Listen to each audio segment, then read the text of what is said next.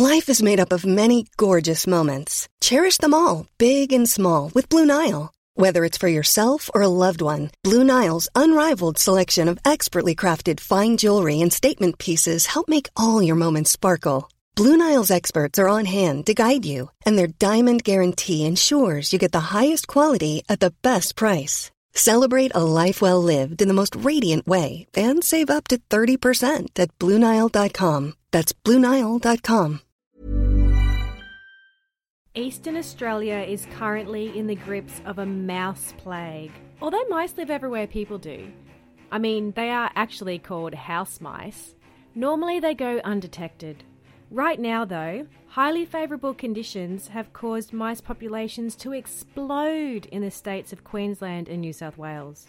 A year of abundant rainfall after years of drought have led to bumper crops. This provides a lot of food for mice, allowing them to not only thrive but also to reproduce at an astonishing rate. I'm Charlotte Beckmanis, and I spoke with the CSIRO's Mr. Mice Guy, Steve Henry, to find out the latest.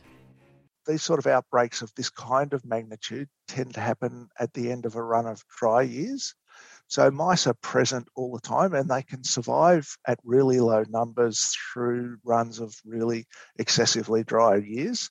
And then when conditions become favourable, there seems to be a really high level of survival of the juveniles and nothing regulating the breeding of these mice. And so really good climatic conditions, lots of food in the system, high levels of survival of juveniles lead to the numbers increasing really dramatically. So we know that they are plaguing and that they are now sort of part of the ecosystem.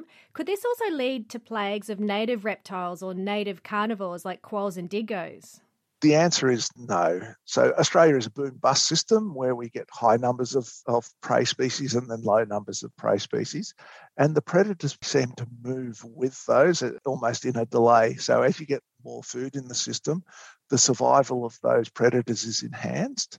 But their rate of reproduction is so much slower than mice. You don't actually end up with a plague of raptors or, heaven forbid, a plague of snakes. But conditions do become more favourable for them. And so for a year or so, we see more of those critters around, but then they decline after the mouse numbers decline as well. Do you think that this plague could spread across the entire country? It's really hard to say. I suspect we won't see the same sort of magnitude of outbreak as we've seen in northern New South Wales, but we're certainly telling farmers to maintain their vigilance. As we go into winter, mice will stop breeding and numbers will plateau through the winter time. The level of overwinter survival is really important. If we get a high number of mice surviving through the winter and conditions are favourable next spring, then we're concerned that mouse numbers will go high again.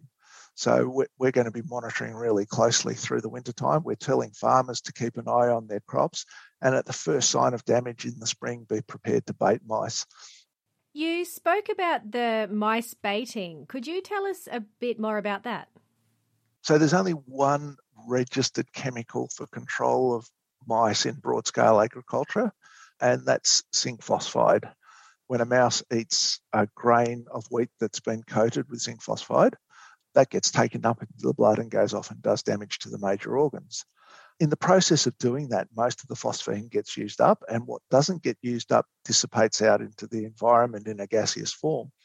If another animal comes along and eats a mouse that's been poisoned, the chances of secondary poisoning are actually really low. It's about 3 grains per square metre. The chances of non-target species finding those 3 grains is actually quite low. That's different to the toxin that's available for use around homes and sheds that you can buy at the supermarkets. And the toxin actually builds up in the body of the animal that's eaten it and remains there after the animal has died to poison other animals that come along and eat those carcasses. So it's really important if we're using those sort of second generation anticoagulants around our homes and sheds and things, that we actually keep an eye out for sick and dying animals and deal with them appropriately so they don't remain in the environment to poison other animals. So we're not using the second generation baits at the moment? No. And in fact, there is only a permit for the use of those around homes and sheds at the moment. There's no permit for the use of them in broad-scale agriculture at the moment. We know that this is also happening in areas where farmers are growing grain for human consumption. So there's no risk of this entering the food chain in the grains that we would eat. The zinc phosphide on wheat grains is spread when the crop is very short and all ends up on the ground. After a number of rainfall events, it converts to phosphine and disappears out into the environment. We don't know of any contamination in samples that have been delivered to silos. Is there any concern about disease being spread? For example, the other plague or any other exotic viruses that could be coming through with these mice? So fortunately, we don't have bubonic plague in Australia. There's been a couple of cases of a viral meningitis that can be spread from mice to humans. There's another one called leptospirosis that's transmitted by mice. If you're dealing with shoveling up or cleaning up lots of dead mice from around the place, it's really important to wear gloves and it's really important to wear a face mask just so that you protect yourself from any chance of contracting these things that are transmitted from animals to humans. That was Steve Henry, mice researcher from the CSIRO.